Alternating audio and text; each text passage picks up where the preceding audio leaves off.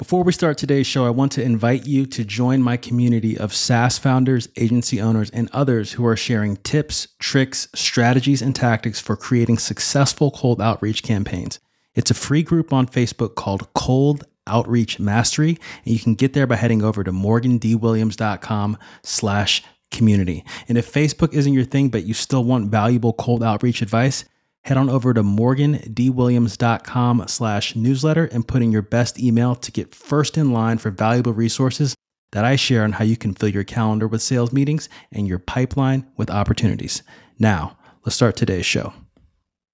Welcome to Outbound Metrics. This is the #1 podcast that features audio case studies of outbound sales campaigns for B2B lead generation agency owners. No other podcast goes as in-depth and tactical as this one when it comes to deconstructing and reverse engineering winning outbound sales campaigns. I'm Morgan Williams, and over the past couple of years, I've had the opportunity to interview dozens of agency owners, SaaS founders, and growth consultants on this podcast about how they craft high-converting, multi-channel outbound sales campaigns. And this position has given me a unique insight into what's working right now in the outbound sales industry. That includes onboarding, how to find data and prospects, how to use multiple channels like email, the phone, LinkedIn, direct mail, voicemail, social media, and more. I've also had the opportunity to spend my entire 13-year and counting career involved in generating new business for a variety of B2B software and service companies. If I've learned one thing about this industry, it's that things change very rapidly. As new tools enter the system that automate sales and make cold outreach faster and easier, and new companies enter the market, constantly fighting over customers, old cold outreach strategies have become less and less effective. My guest in this episode is on the cutting edge of the future of cold outreach. In this episode, I had the opportunity to speak to Michael Gardner, a serial founder, digital nomad, and high-performing B2B lead generation expert and agency owner who clocks in at the ripe old age of 20 years old. Michael is an impressive young man who has one of the most thorough and detailed onboarding and delivery processes for getting his clients results that I've ever seen. This process gives him everything he needs to craft some of the most compelling, laser-targeted email copy I've ever seen. His process includes a scalable customization framework that allows him to send personalized messaging to each prospect at scale. That's right, each prospect in his campaigns will get an email in their inbox that looks as if it was crafted by hand specifically for them, resulting in better open, reply, and conversion rates. He also has a simple tech stack that cuts out complexity and gets results. So, if you're using cold outreach to acquire new customers, where do you go from here? How do you continue to innovate and rise above your competitors? Tell me if you can relate to this. What worked several years ago simply doesn't work as well because there are so many more people fighting over prospect attention spans. This becomes a vicious cycle of declining open rates, lower reply rates, fewer conversions, and diminishing ROI. Today, you're going to learn exactly what it takes to succeed in this new era of cold outreach. We'll look at exactly how to systematize and streamline a simple yet incredibly powerful and effective cold outreach process from the ground up. Look, I know you'll enjoy this one, and I'll see you on the other side. What if you knew exactly how to use cold email, LinkedIn, the phone, and other sales channels to get new meetings and customers for your B2B product or service? Morgan Williams is an enterprise sales rep that's obsessed with cold outreach. If you're sick and tired of fluff, theory, and general advice on how to sell to cold prospects from people who haven't sold anything in the past 20 years, and instead want detailed, tactical, step-by-step instruction, this is the podcast for you. Each week, he'll interview salespeople, consultants, and entrepreneurs about actual outbound sales campaigns they've run with real numbers and results. Each conversation will be a deep dive into deconstructing a specific campaign's results, as well as the strategy behind it. You'll get the opportunity to peek behind the curtain and see what's actually working now in cold outreach. Welcome to Outbound Metrics. Michael Gardner is a 20-year-old digital nomad and serial entrepreneur who is the founder of Done For You Meetings, a prospecting agency that specializes in generating sales meetings for marketing agencies, SaaS companies, and other B2B businesses. Michael, it's a pleasure to have you on. Are you ready to dive in? Yes, Morgan, I certainly am. Thanks for having me on. Outstanding. Pleasure to have you. How does Done For You Meetings get results? Sure. So Done For You Meetings is a prospecting agency, and we work with tons of B2B businesses, primarily marketing agencies. And essentially, we set them up sales meetings with their ideal prospects by using cold email. Gotcha. And what would you say makes your agency different from the sea of other agencies out there? Sure. So our cold email approach is unique, funky, a bit odd, you might call it. We like to get really niche and personal for our outreach. So rather than sending a corporate and humorless message, we like to get really personal to niches. Like, for example, let's say our client has a Boston Terrier. We might go after companies that make specific products for Boston Terriers as a marketing agency. Or sometimes we include really funny humor in our emails. Or we just try to take really creative approaches. So I've always been a creative person, and prospecting is something that doesn't always see way too much creativity. So I like to tie that creativity in my prospecting, and it tends to work quite well because we stand out from the crowd. Exactly. Standing out in the inbox. Is your pricing productized or custom?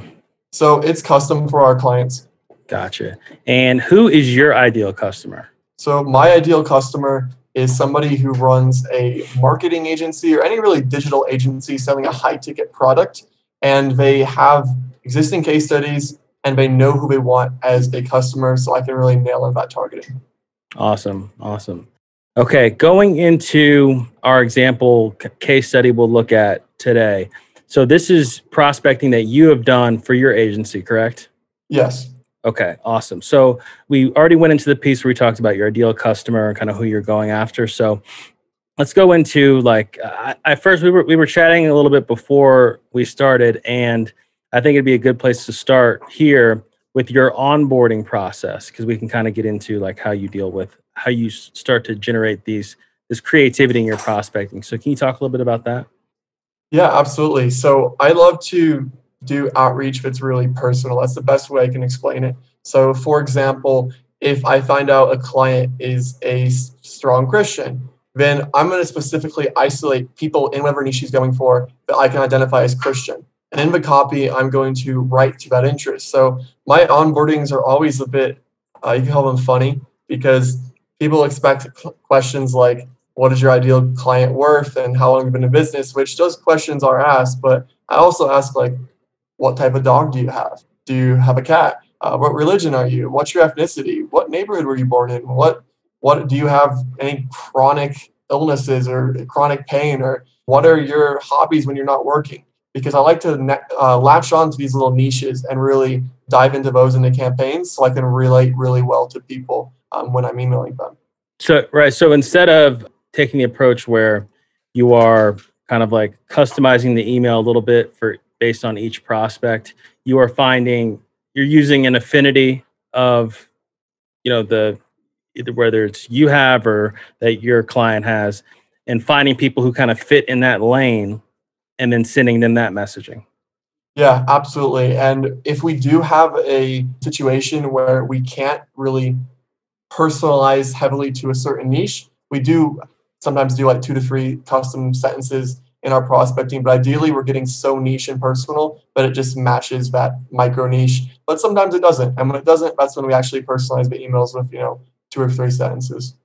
Gotcha. Awesome. So talking about this campaign you're using for your company, what does kind of the background look like for that? Where's your head go when you are starting to develop this campaign? Sure. So talking about a campaign for my company, I'd actually like to talk about a campaign I do for my Facebook agency. So I actually run a Facebook agency. What's funny is my prospecting agency came from the fact that I was getting such good results from my Facebook agency.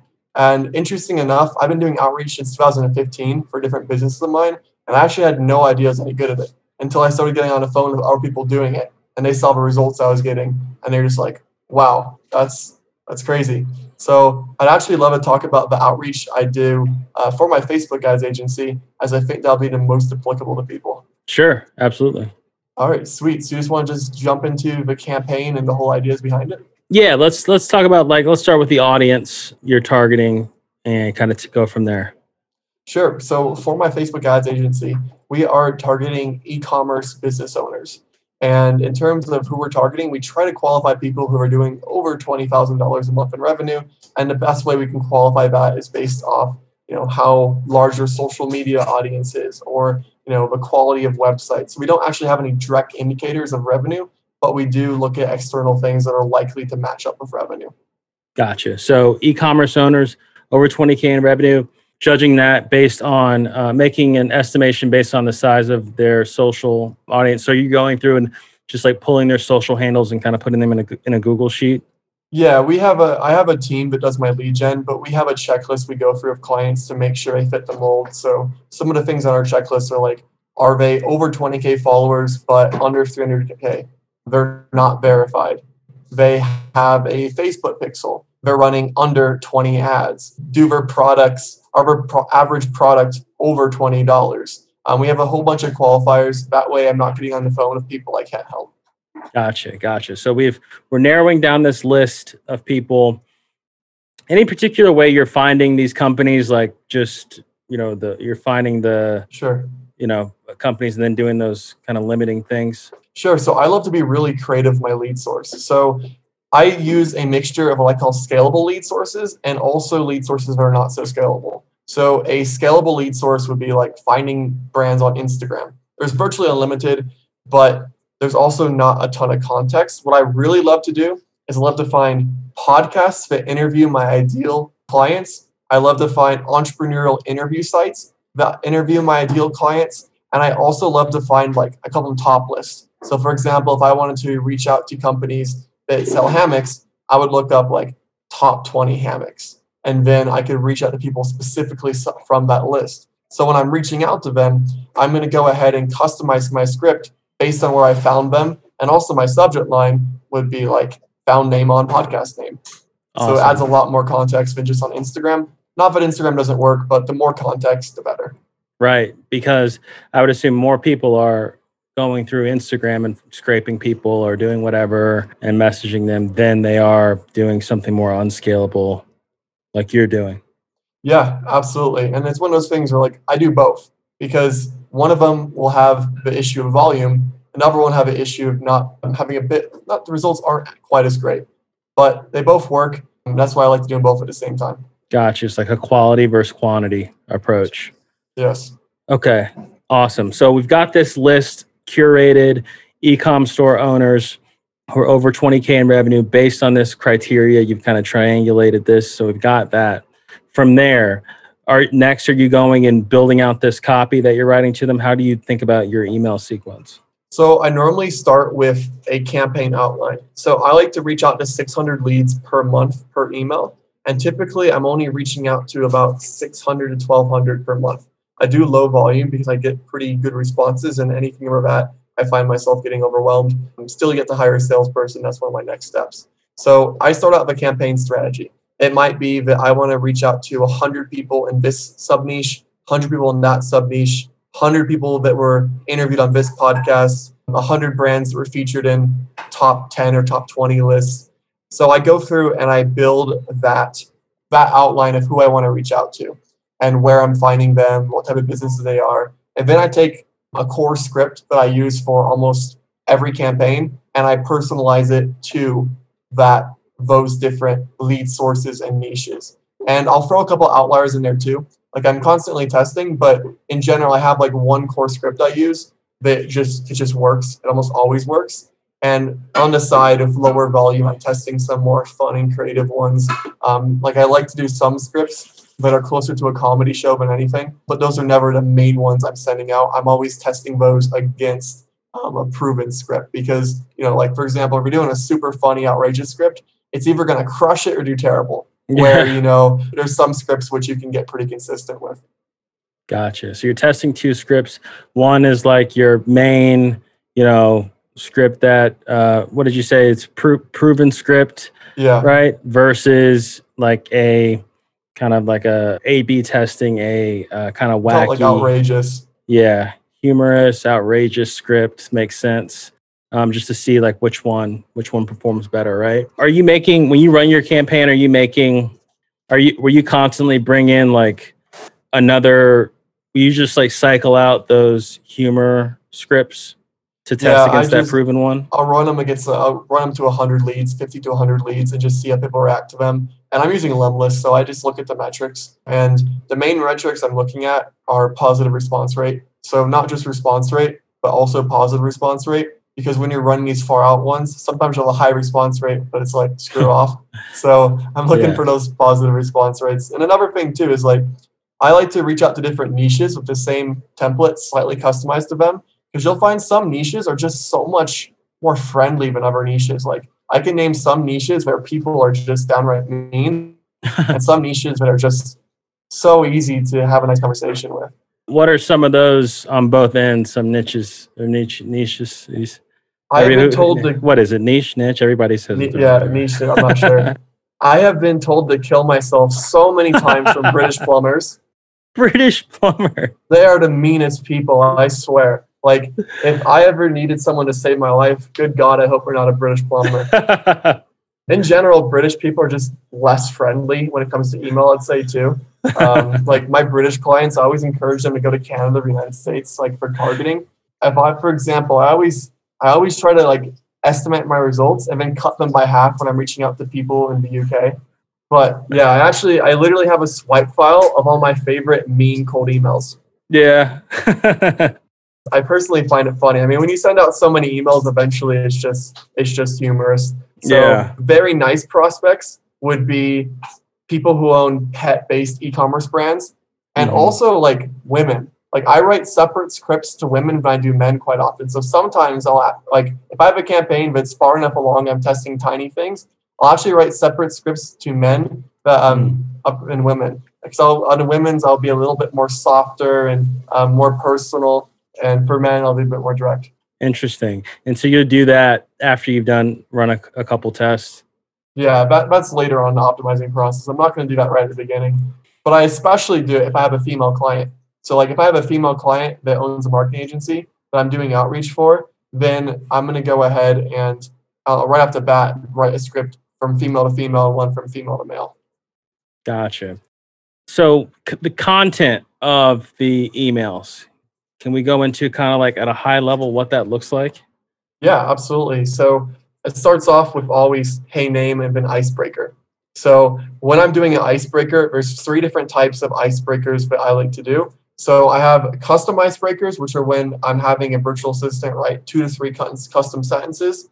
I have niche standardized icebreakers, which is when it's such a small sub niche or lead source that I don't need to actually personalize it at all. I just have the same one for everybody. And then I have what I call standardized custom, which is kind of a funny way to say it, where if I'm reaching out to, say, a bit bigger niche, I can probably identify like 5 or 6 icebreakers that would work across everybody. So typically for me, I have one, like, let's say, I'll give an example, a client of mine who's reaching out to yoga pants brands. I have an icebreaker for companies that have like overweight models for like body positivity. I have another icebreaker for companies that have like every ethnicity for diversity. I have another icebreaker for eco-friendly materials, another one for stores that are donated to charity, another one for like a cool founder story, and then a generic one. So rather than I pay 40 cents for someone to write those 2 or 3 sentences. If it's a niche, but it's not quite micro enough to do the same sentence, I just have a virtual assistant go and place the icebreaker if it's most relevant.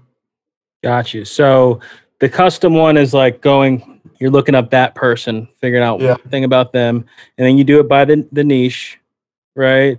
Yeah. And then and then for the standardized custom, it's kind of the niche, but you're splitting that even further you're segmenting that niche. Yeah, because in general, you'll find if you're reaching out to 1,000 prospects, you're saying the same stuff over and over again for the most part, so you can kind of standardize it. Like, for example, it might be, I love how you're not only looking to make a profit, but also looking to make the world a better place. Seeing the type of work that seeing the type of work that the charities you're supporting are doing is really inspiring. I'm sure it makes you feel great as an entrepreneur. Like that could apply to anybody who's donating 5% of charity, but it still feels custom enough because, if they weren't donating to charity, then it wouldn't match. How do you determine which one to use? Is based on which one they fit into, which slot? Yeah, so I go through and record like a screen recorded video from my virtual assistant. and I'll just go and place like 10 myself. And I have like a big bold title, like for ethnic diversity, if overweight models, if donated to charity, if environmentally friendly. So it's pretty easy to pair them up. And you said you put that in there, how you just have... I have a virtual assistant, like has a big list of these standardized ones, and just go copy and paste it into like an Excel sheet, like where I would normally have one type it out. Gotcha. So they're like, if they find this thing on the company, here's what you should use. Boom, put that in. Yeah, which it lowers cost a lot when you can do that, because it takes me from about 40 cents for someone to write 2 or 3 sentences down to like 8 or 9 cents. Which when you're sending out thousands of emails for all your clients, that adds up. Yeah, for sure. So that first email we're doing, hey, name, icebreaker, where does it kind of go from there after the icebreaker? So, hey, name, icebreaker, and then we try to transition nicely into offering them some ideas. I'll give an example. You mentioned you found me on Starter Story, right? I saw you there when I was researching you, but we first met on Facebook. But anyway, okay. For the example, yeah. Sure. So I actually did a campaign to every e-commerce brand on Starter Story. For listeners here, Starter Story is a website that interviews entrepreneurs and talks about their journeys. So for me, it was like, hey, name, icebreaker about Starter Story. Then I have a transition. The reason I've been reaching out to you, I mean, this is not exact, but general idea. Reason I'm reaching out to you is ever since I've been featured on Starter Story, because I actually got featured myself, I always love to check out what brands are doing every week and read the news stories. And after looking more into company, I had a couple ideas. So kind of transitioning from like the personalized portion to business. And I generally have very soft call to actions. Like from my experience in this industry, for example, like from my experience working with dozens of e-commerce brands and looking at your website, I had like 3 things in mind that I think could really increase revenue. Are you open to hearing? And then I'll split test sending people a screen recorded video, going over my ideas and begging them to book a call versus just sending them straight to a calendar link. Got you. Are you saving time? You wait to see who's interested and then you find the ideas? I'm sorry, what do you mean? You're sending these emails out. And so once they respond, then you go. Yeah, okay. And if someone, let's say, slips the filters and there's a bad fit, I'll just give them their ideas and tell them have a nice day. Yeah. Just to keep on my word. Right. And I want to actually articulate that for anyone listening in case they didn't get it.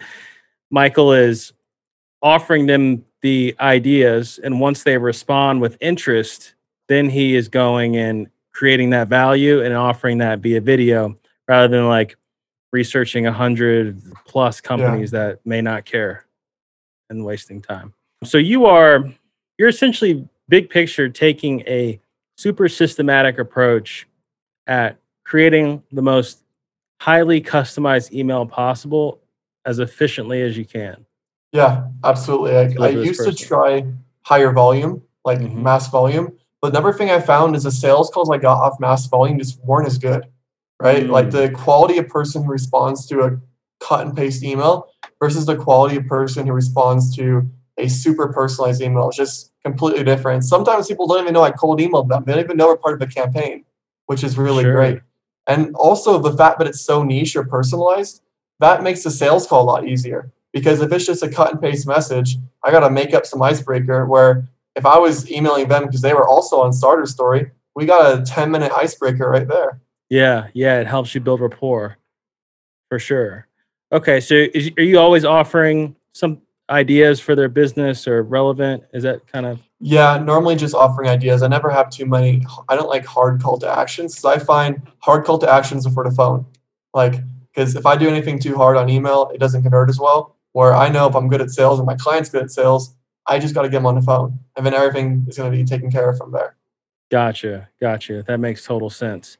And everything for this campaign is you're giving value around Facebook advertising, right? Yeah, absolutely. And the thing is too, like sometimes people take my ideas and then they won't, end up becoming a client. But some 6 months later, when they're thinking of like, oh, I need help now, who to reach out to, the fact that I had such a positive experience of them giving just ideas for free that are actually put effort into them, they're valuable. I've had people come back to me 6 months later, be like, hey, can we do what you mentioned to us. Yeah. And one thing I always hear from, especially from newer entrepreneurs, is like, what if they take your ideas and do them yourself?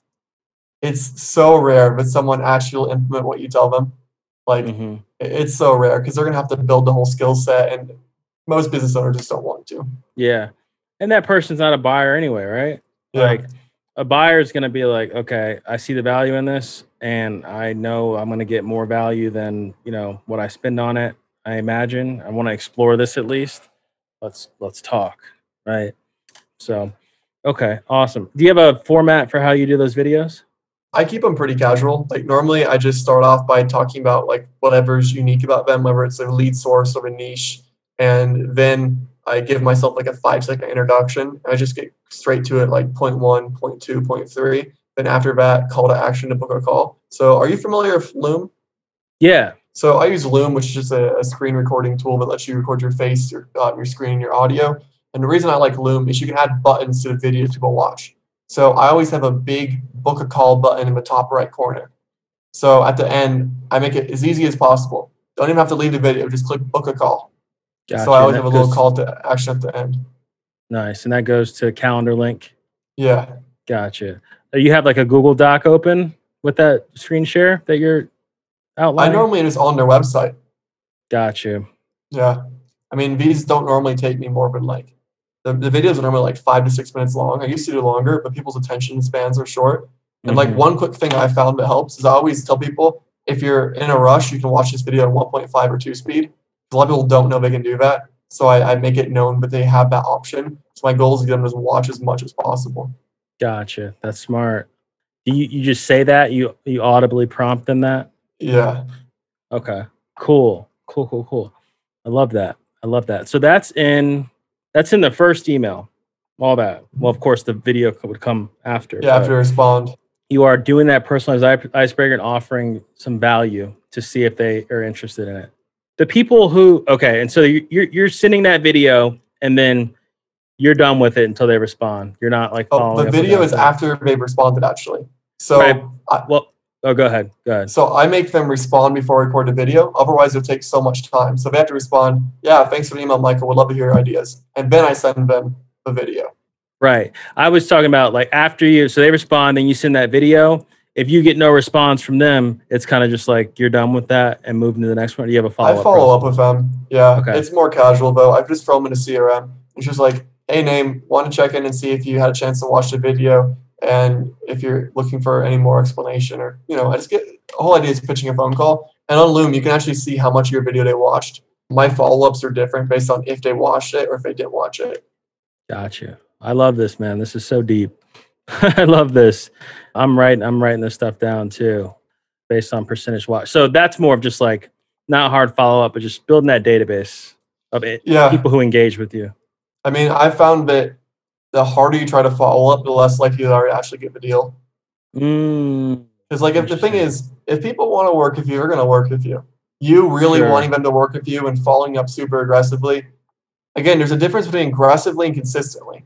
Like it's okay to follow up consistently, but the moment you sound desperate, it's dead. So like if let's say I have a client I really want, I'll continue to email them, but I'll just look to provide them value. Like for example, I might make a note in my CRM. Let's say we're running 5 ads and I send them a video. And then 3 months later, we're not running any ads. I might check in and say, hey, so you guys stopped running ads. What's up? Or I might purposely try to find a competitor who has really great ads. And on Facebook, you can click on what's called page transparency and see ads anybody's running. And I'll record a video. Hey, I actually came across these ads while doing some research for a client. And this company is just like yours. And I wanted to share with you what they're doing because I think this would be great insights for yourself. Yeah, I just have a follow-up process like that. It's not heavily systematized after they get off the main campaign, but I have a general like path I follow for each person. Sure. I would also say that like follow-up intensity would also depend on industry too. I think like more aggressive follow-up versus less intense follow-up, it would depend on industry. What do you think about that? Yeah, I mean, I think that's definitely reasonable. One thing I am just starting to implement, so I can't speak on the results of this, but I can speak on the concept, is having my calendar page actually on a unlisted page on my website, so I can hit them with a pixel. And then and the thing is, like, you think about how many people actually touch your calendar in a year. Like for me, it's a few hundred. Like I get for $1 a day, you can see my face all day, right? Like, so that's another thing I'm considering. And I've actually started to test it out. So just throwing your calendar on your website, hit them with a Facebook pixel. If you really want to have fun, throw a couple other pixels on there too. And just $1 a day, super consistent retargeting ads with a high frequency. So everybody's seeing your face multiple times a day. Like I got some buddies who do intense retargeting and they do pretty well from it. Like one of my friends, I have seen his face like 7 times a day for the last 3 years. And I never forget about him. I think about him every day. Yeah. Every day. That's crazy. Is that your first foray into retargeting or just retargeting the calendar? That's my first attempt to retarget people specifically from a calendar. But I mean, I do retargeting campaigns for other businesses. Because you're doing Facebook. Yeah, of course. Have you used it for prospecting though? No, I haven't. It's my first time like properly doing it. I mean, it just makes so much sense. I just hadn't done it until more recently. So I don't really have any hard data. I actually got the idea from a business conference I was at last weekend. You know, that makes a ton of sense. I saw someone doing that with LinkedIn months ago. Like instead of doing a hard pitch on LinkedIn, they just made this super valuable case study and were like, here, check out here's the link to the case study, targeted list of people, the link to the case study, just some content, right? No harm, no foul. And they would get pixeled and then retargeted, not via LinkedIn, but I'd like put a Facebook pixel on there or something. But anyway, regardless, I love that. That's awesome. Keeps you top of mind because even if they're not interested now and 6 months from now and they want the service that you have, who are going to think about? Right. You. Right. Absolutely. Email number 2. What are we looking at for that? And when does that come up? Oh, sorry. Email number 2 is normally like 3 to 5 business days after, and it's ultra boring. So email, my thought process is email 1 and 2. I want them to think I could have genuinely sat down and wrote them an email. Mm-hmm. By email 3, 4, 5, 6, sometimes I go down to 8. By that far, everybody knows it's a campaign. But email 1 and 2, I want them to think I could have sat down and wrote it. So somebody like, hey, name, I'm sure you're super busy. Wanted to make sure it didn't get lost in your inbox. Thanks. That's it. I don't really do anything else because if I was actually emailing you, that's a pretty legit email I might write. Right. I put all this effort. If I'm doing this manually, like I put in all this effort for the first one. So I'm just going to send like a quick little follow-up. That makes sense. So it's like a quick follow-up, bump email, and email outreach is changing, man. Even over the past, like you say you're doing it in 2015 and I was starting cold email around that time too. I think 2015, 2016. It's so different now, man. It's crazy. My cold outreach is a lot different than too. I was actually 15 years old in 2015. I'm young. Jesus Christ. So back then I had a few million Instagram followers between some accounts. So I was always trying to get people to buy like shout outs, promotions. So I was just messaging everybody like crazy. And I knew if I sent 100 messages, I'd get like one person to pay me. But looking back at how sloppy my messaging was, considering how well it worked, is shocking. I know. I was in a job in like 2012 to 2015 before I got heavy into email, and I was sending out, I guess you could call it cold email at the time. It was like a heavy cold calling job, and I was using email, but just like basic like Outlook email, like blasts, BCCing people, or like said none of that like automation existed back then that I know of. And it, but people still responded to it, Now that stuff just like very minimal, it would work, just like basic mail merges, but it's crazy stuff. Okay, we got the number 1 email, we got the bump, and you said you go anywhere from 3 to 8, but it sounds like those follow like, well, I'll let you tell me.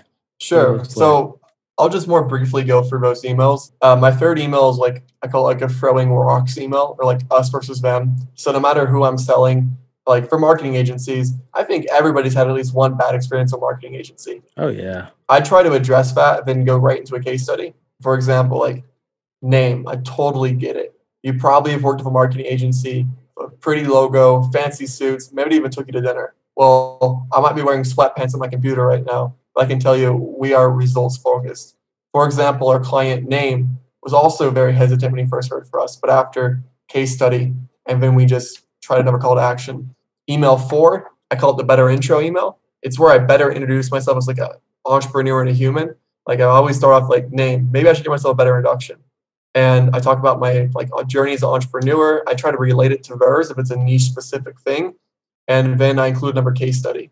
Email 5, I always start off like, you're a tough one to reach. I have a couple of lines I use, another case study. And then everything past that is just like, hey, name, had another huge client win. Wanted to go ahead and tell you about it because I thought it was relevant. Email 1 to 5, we're doing like 3 to 5 days apart normally. Then email 5 to 8, those are like 10 to 15 days apart for each of them. And my thought process is, like for me, if you cold email me, I was thinking, what is the thing that's going to make me respond? My mood for me. I can be moody.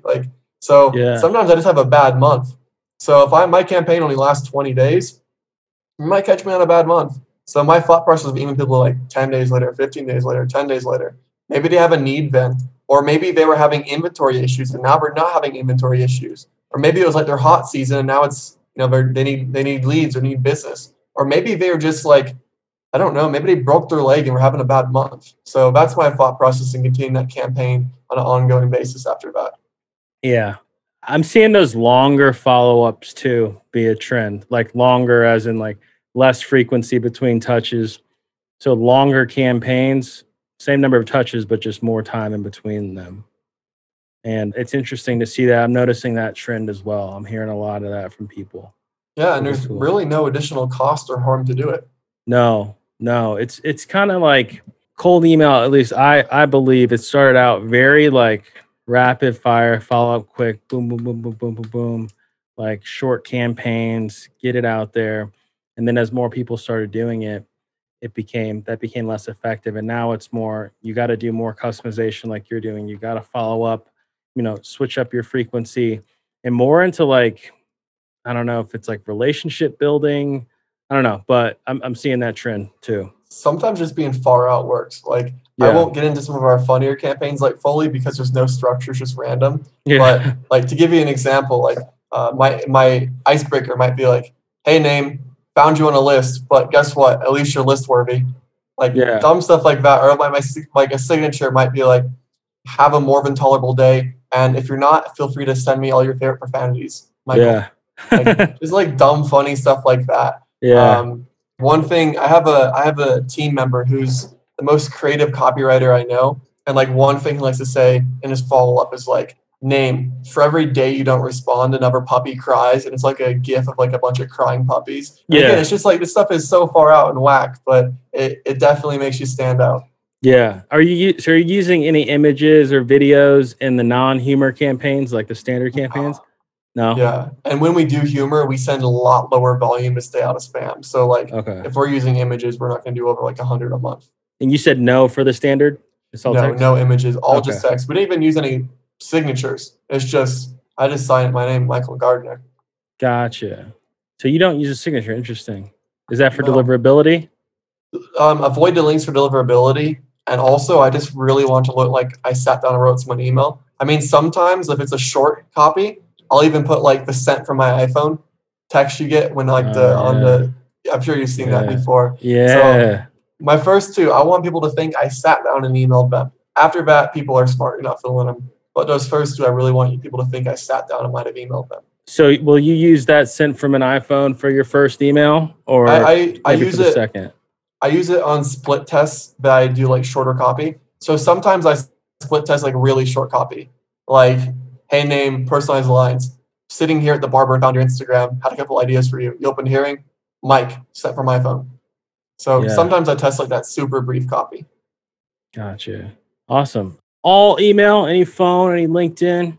I haven't yet. Reason being is not because I don't think it's a good option. I'm just focused on getting the best possible results I can on email. And I'm in a process now where like right now I'm doing about half of it myself and half of it with my team. I'm slowly removing myself from the process, and I'm going to start testing with my own time when I have a bit more time, because I'd rather do one thing great than two things okay. So I want to make sure when I do a second thing, it's also great. You're doing 600 emails a month per email that you're using in your Limlist account. Yeah. Okay. And what does that stack? What does your stack look like? You got Limless sending emails. I have a team in Bangladesh with a physical office that generates all my leads. I use Lemlist for email sending. In terms of like finding leads, I use a whole bunch of softwares. I have a head manager there who he handles a lot of that. So I kind of stay out of the tech. We use Lemlist for sending. We always use Gmails, Google domains. And in terms of my internal team, I have a few Filipinos who do like the personalization. And I have a guy named Bruce from the UK who helps me with my copywriting and client management. Gotcha. Okay, cool. Oh yeah, for handling the replies, right? How do you handle that? Does your guy in the UK just manage all the replies? And we actually don't handle replies for our clients. We just do sending. We help them with like actually set an appointment, but we don't offer it. We're doing it for like one person right now just to test it. It is something we'll probably do a bit more of later, but it's just not something we fully rolled out right now. Okay. What about for like this campaign or for your company? How do you like manage? I mean, when a lot of replies can come in, it can get, I've got a really great girlfriend. Yeah. Who handles that? She helps with some of my email replies. Okay. So are you using a CRM, just like keeping track of who's replied? Yeah. I personally just use Trello as a CRM. It's nothing fancy. Because what I've personally found is that I just get so overwhelmed at these massive CRMs with so much functionality, and I end up spending a lot. Like, I'm focused on 90% improvements, not 2% improvements. So in my opinion, like the biggest jump is just having a CRM, and then all the little other tweaks are 1%, 2% improvements. So I just use Trello, try to stay consistent with it, and maybe in the future, I'll worry about doing something more fancy. But as of right now, Trello's doing a job for me. What are your stages for people? Like responded, sent an audit, or not an audit, like a video, meeting set, had meeting, proposal delivered, fence riders, closed, and do not contact. Gotcha. I love it. Cool. Campaign results, metrics. I'd love to hear just like some numbers around how this performed. So I always aim for at least 80 to 90% open rate. I feel like that's honestly pretty easy to get. Like open rates are, it's pretty simple. This particular campaign got about 95%, which was really high. But I always aim for 80 to 90. In terms of responses, I aim for 10 to 20, but this campaign got around 35% response rate, which is really good for Starter Story.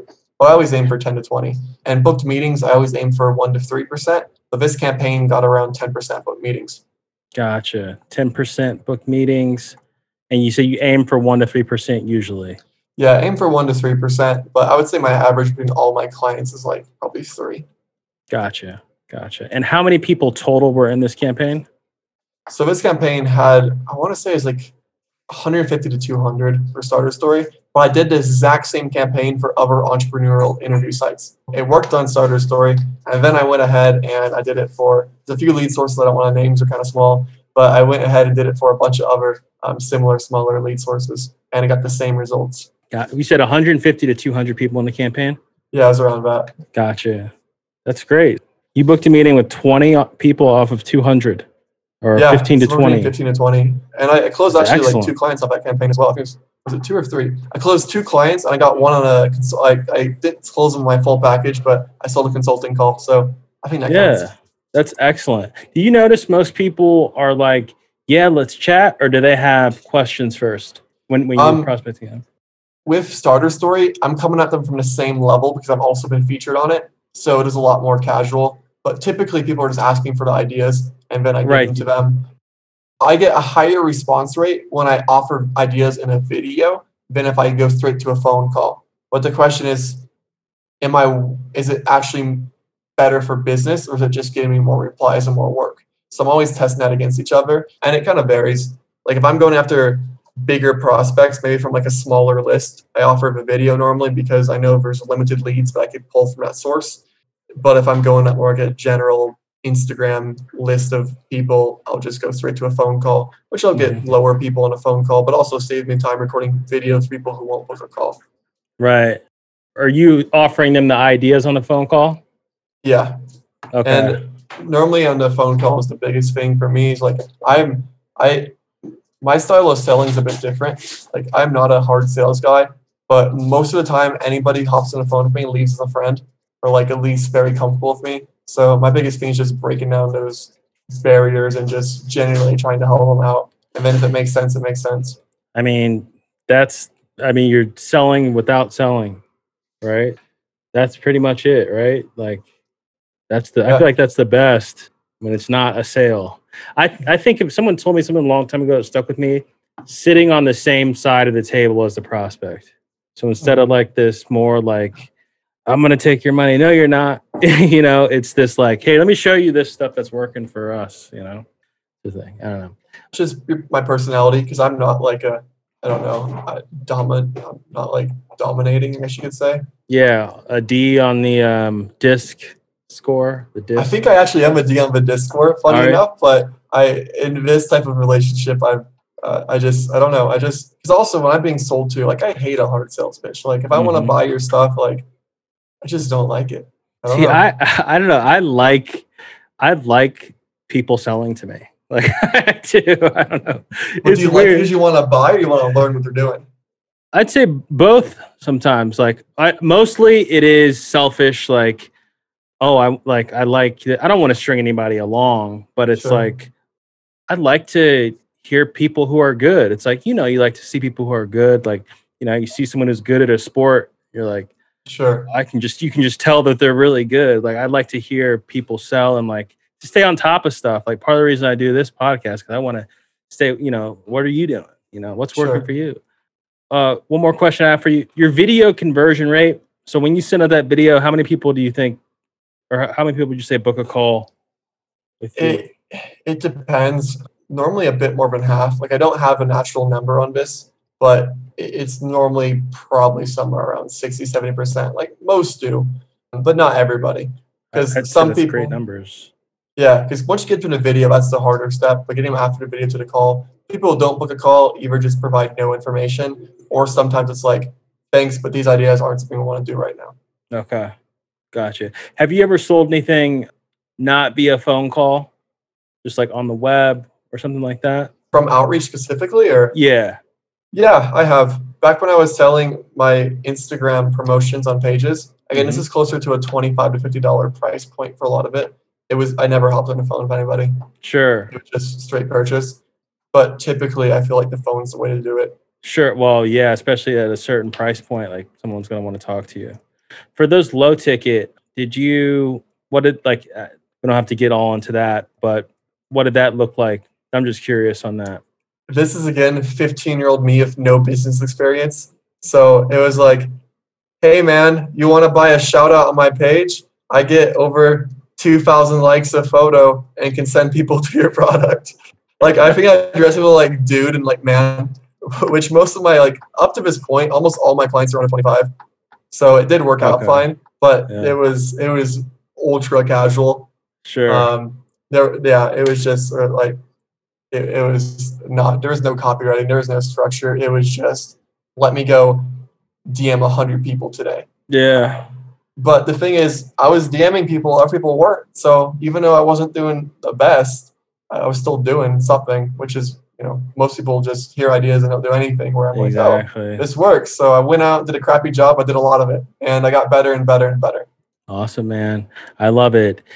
DFYmeetings.com. DFYmeetings.com. You can check out Michael and his agency. Michael, loved hearing your story about the campaign and just, kind of your thought process into what you're doing. Super sharp guy. I love it, man. Pleasure chatting with you. Thank you. I appreciate you having me on. All right. You have a good one. You too. I got a lot out of that interview, and I really enjoyed listening to how a true practitioner develops and innovates on campaigns from the ground up. If you enjoyed this episode, make sure you subscribe and share it with a friend. Thanks for listening.